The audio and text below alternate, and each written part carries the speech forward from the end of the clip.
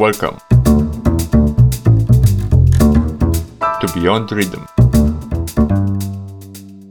Bittersweet Symphony is a song by English alternative rock band The Verve. It is the lead track on their third studio album Urban Hymns, released in 1997. Lead singer Richard Ashcroft wrote the lyrics. The title summarizes the song. It's a somber look at the bittersweetness of everyday life.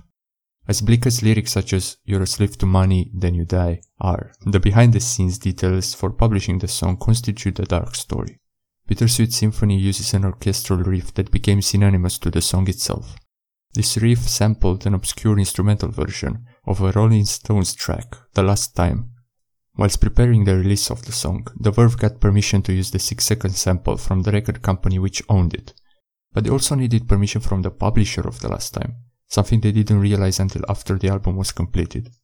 The Verve's manager tried to secure the necessary rights, but they belonged to Alan Klein, who was driving a hard bargain.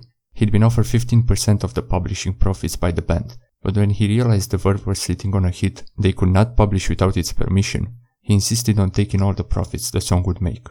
The band had no choice but to give in. In the end, Alan Klein ended up making an absurd profit on the song, whilst his writer Richard Ashcroft made a mere $1,000, the sum for which he signed away his rights to the song. A bittersweet symphony indeed. Thank you for listening.